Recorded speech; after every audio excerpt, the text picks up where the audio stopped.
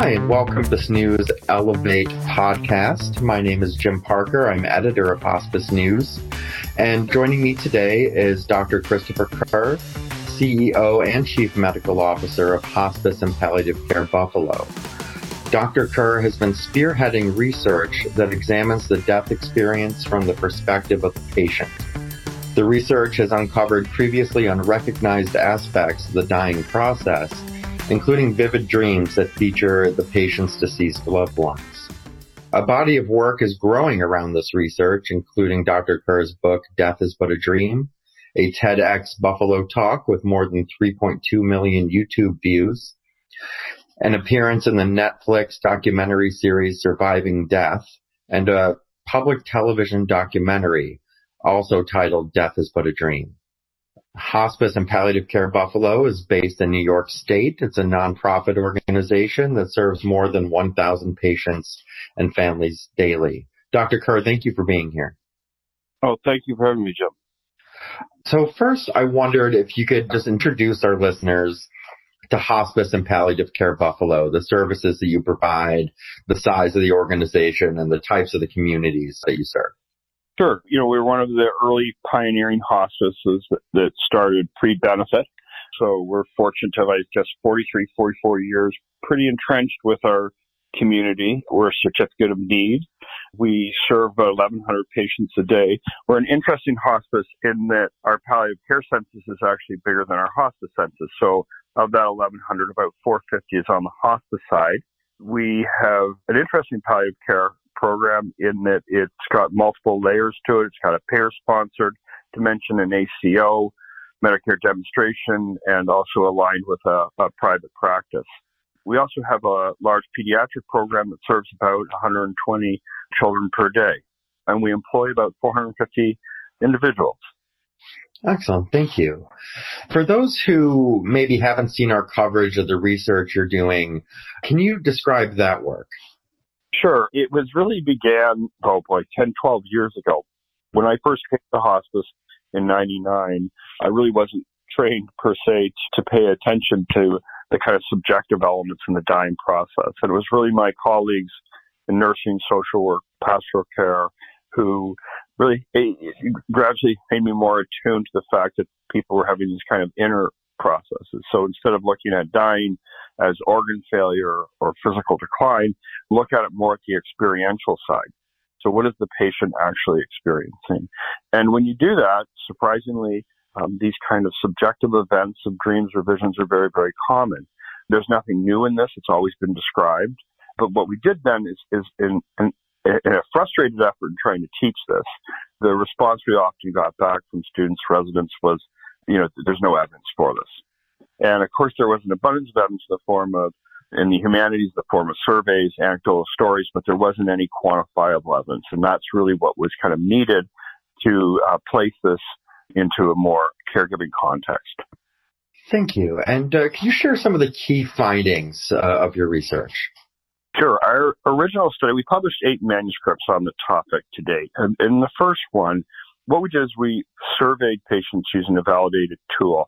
These are university-approved studies, by the way, so the patients have to sign consent, be witnessed, and we have to rule out for confusional states. We followed patients days, weeks, sometimes months before death. It changed over time.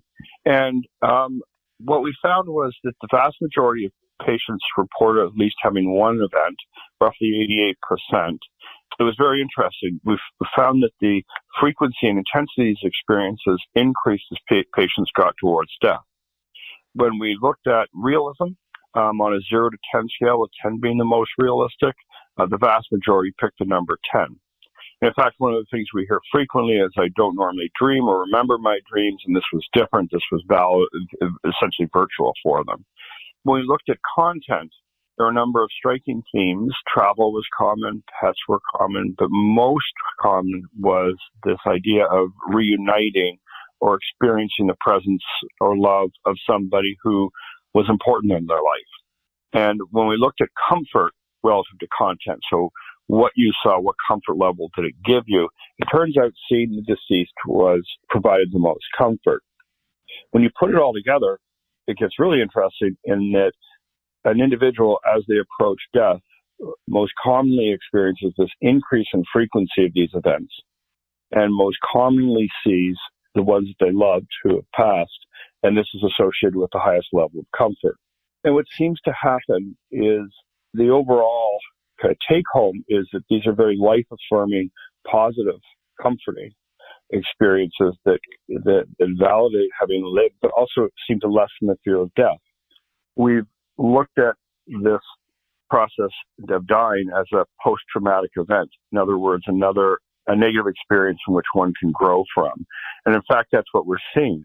So even up until the last days of life, there seems to be this dimensionality to dying that includes gaining insight, adapting, understanding, that sort of thing.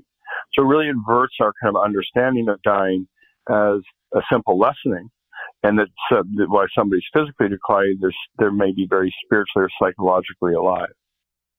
And I know some of this research has been replicated nationally and internationally. I'm wondering if you've been in touch with any of the organizations that have also started to look into this.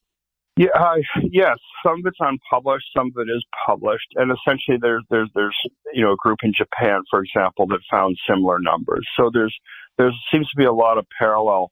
Again, what we did wasn't unique. It's always been reported.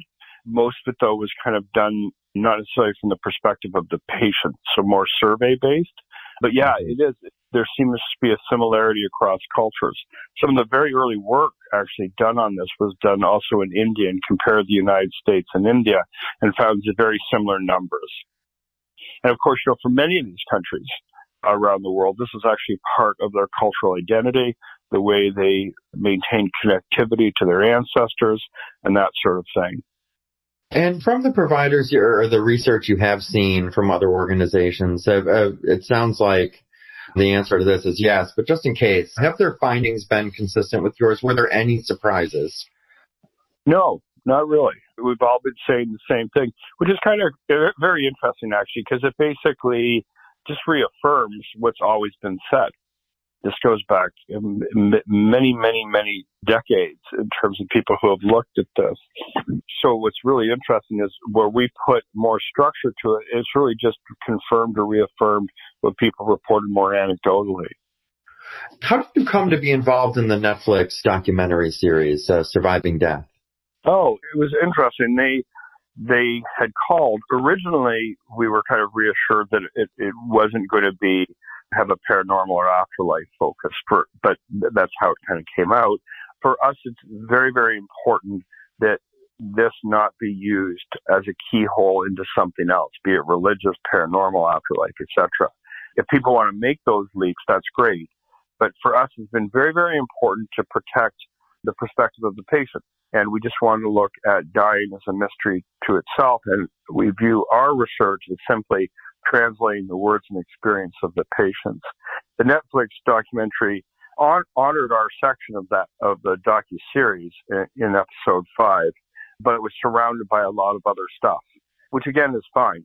But for us, we're not interested. We're less interested in editorializing or extrapolating. Mm-hmm. And could you talk a little bit about the PBS documentary and how that came to be? Yeah, this is a great story. So none of this work was meant for a larger audience. Again, in probably 2010, 2009, I'd come to have such great appreciation for the fact that this had clinical worth and was so obviously therapeutic to the patients as well as their families that it needed to be understood clinically. So in my frustration in trying to teach this to the medical side of things, what we did is we started to film patients. Because if I tell you, for example, patients at the end of life are having these experiences, a lot of people assume they're feeble-minded, currently vulnerable, or weakened. And what I wanted people to understand is they look and sound like us. And quite truthfully, the research can never do justice to the patients talking themselves. So anyways, we started to film, but it was for a medical audience, just so I could show it grand rounds. See, here's them talking. And of course, this became part of that early film that was just done with a handheld camcorder thing, is now part of this larger PBS World documentary. And really what happened was the it seeped from the medical community who essentially never responded much to our work. It got into the popular press and ended up going around the world. So it was in the New York Times, the Post, the Atlantic, BBC, and multiple lead media platforms from around the world, China, Korea, England, wherever. So, and that's a really interesting facet of the story, is that the incongruity between the medical community who views this with one level of regard and the non-medical people who are the recipients of our care who view it as something very different. And I think what that overall says is it's a distinction between viewing dying as a sterile medical organ-based phenomena versus one that's actually much more of a human experience. And the people who are receiving our care clearly value the latter. If people are interested in seeing the film, how can they access it? On April 15th, 16th, it's on PBS World. So just their local public television. But if you go to the World channel, also it'll be available digitally. I see. Thank you. Yeah. And could you expound a little bit on why you think the medical community was less responsive to this work than, the general public? Well, I think of those of us who work on in hospice, essentially we exist because of a medical culture that tends to kind of deny certain elements of dying or one-dimensional in their focus on treatment. And so I think that clearly in the Western world, in our era, medical care has been focused on the interventional aspects of sickness, but not necessarily to comfort always. And I think more so it's fragmented. So I think that a lot of medical intervention is kind of like spot welding. They come in on a subspecialty or depending on your setting, a hospice setting versus outpatient setting. So I just think that it's easier to become oblivious to the totality of dying and to the fact that it's a closing of a life rather than a failing part. So I think that there's an ever-growing sterility in the relationship between modern medicine and the person in the bed when treatment no longer is effective. And, you metaphorically fall off this cliff of care where ironically you probably need it the most, but you're going to receive it the least unless you're into the care of a hospice provider. So, I just think there's a failure to recognize it's very possible to go through medical school training and practice and not really have a lot of proximity to the dying process. You will have patients that die. And it kind of explains the difference in the receptivity of our work between nurses and doctors. So nurses most often know exactly what we're talking about. They've seen it. They've been at the bedside. So I think it's a difference between treating a patient and knowing a person. And I think there's less of the latter in modern medicine, which kind of obscures seeing the patient. I mean, if you're uncomfortable or less aware of the dying process, you're certainly not going to understand the experiencing of it from the patient's perspective. So there just seems to be less awareness of it. And that's true, I think, of all kind of psychospiritual elements of illness. Our care is much more transactional based and doesn't leave a lot of space for these richer, very, very important aspects to living with disease or life. So, can you talk a little bit about how the research may have influenced your approach to patient care or communication with patients and families? Oh boy, that's hard to capture. I'd like to think it's made me a better doctor. It has certainly brought the original reason you go into medical school is you have good instincts and impulses, but it ultimately has to be experienced at a human level. Otherwise, you're just involved in process. And so having to stop, be present, engage with somebody at this level to understand what they're actually experiencing, it allows for the sort of connectivity that brings it back to why you first walked in those doors. And it's affirming. I think it's actually a hopeful story underneath all of this. And it becomes rewarding. So much of medicine for so many practitioners isn't rewarding. By every survey and study, the human element is getting squeezed out of it. And when you do this sort of work, it brings it back to something better. And I think not only does it become less about stress and process, but it becomes about something that's enriching. The more art aspect of what we do, is in addition to the science. So, it changes you a lot, I think, having done this. And it's a lot more meaningful. Thank you. And if you don't mind my switching gears a little bit, I wondered if you could speak a little bit about how hospice and palliative care Buffalo has fared during the pandemic. We're a year into the pandemic. I know you expanded your inpatient capacity early on. How has the pandemic affected your organization thus far? I think you've done a number of things. I think it was a very low point in the fall. I think people were not only struggling with their personal aspects and consequences of COVID, but they were also struggling professionally. The thing I heard the most was a feeling of helplessness. They knew their colleagues were struggling. The work had gotten harder.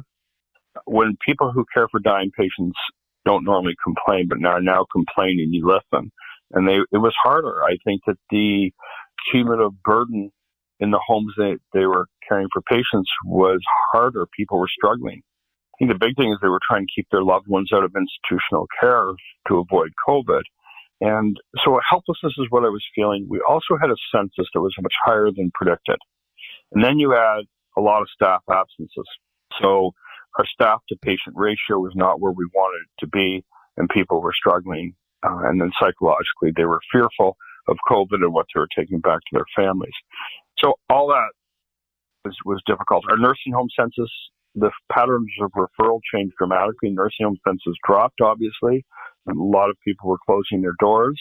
I thought we were doing great work by pulling people out of facilities where they couldn't be with their loved ones and putting them into our units. So we were reuniting people and families. So we were productive. We were serving many, and we had a real role to play, and we were very much embedded with our healthcare providers. I think what's happened is that we're in a much better spot. We've come out of this well. There's a feeling of optimism. 60% of our staff are fully vaccinated. And I think, we learned a lot. I think what I'm impressed with is what we were able to accomplish on the administrative side. It was fascinating. People just found innovative and creative ways to solve, collaborate, invent. And so we were able to do all sorts of exciting things. And one of the trends that has been on the minds of people in the hospice space is the rise of community-based palliative care. You alluded to this earlier. Your organization has a successful and financially sustainable program.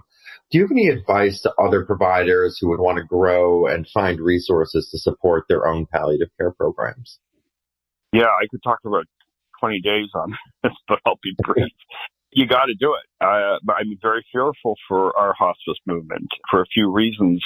If we're having trouble outside of community-based palliative care moving the length of stay needle, and our mission needs to be to the model of care, not necessarily the program itself. If you're not doing palliative care, somebody else will be. And what we've seen on the for-profit side of palliative care is the patients come later into hospice, not earlier. So it's ineffective in some aspects as a palliative care model, because they should be able to recognize and refer early. So there's competition, there's threat to your hospice, all of those things. I think in terms of getting to that point, I think it's important to remind people that palliative care grew from hospice in its best form. So we are the right ones to be doing it from a mission and quality standpoint.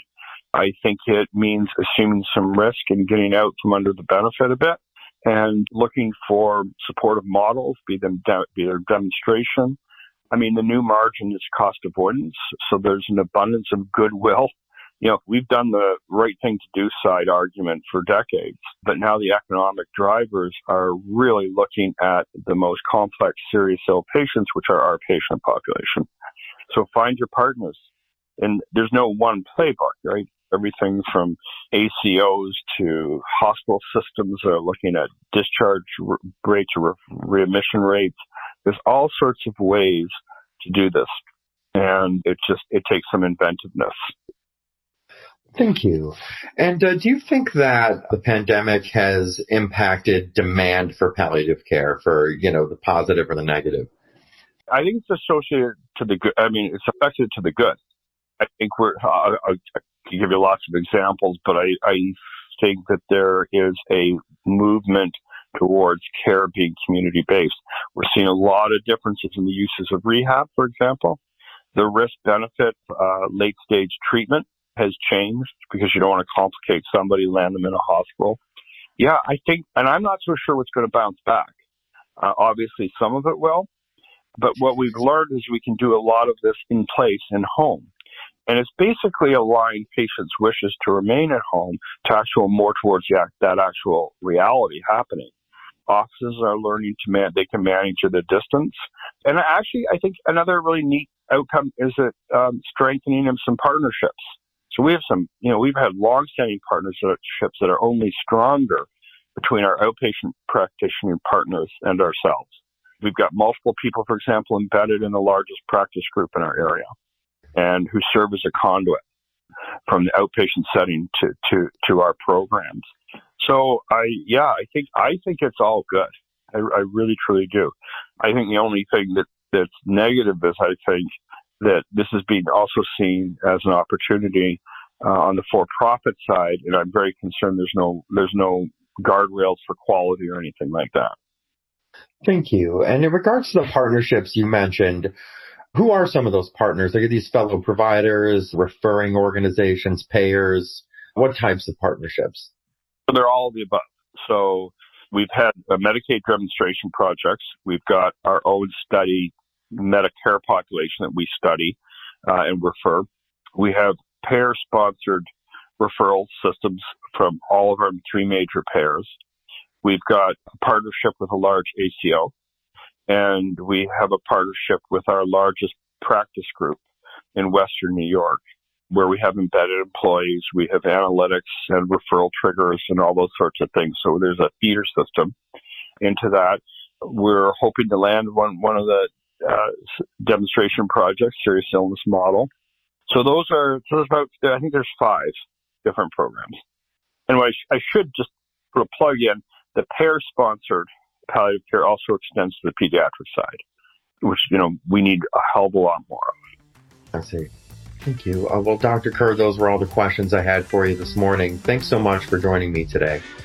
Oh, no, thank you. Very much appreciate your time, as always, Jim. Thank you. Thank you. Please take care.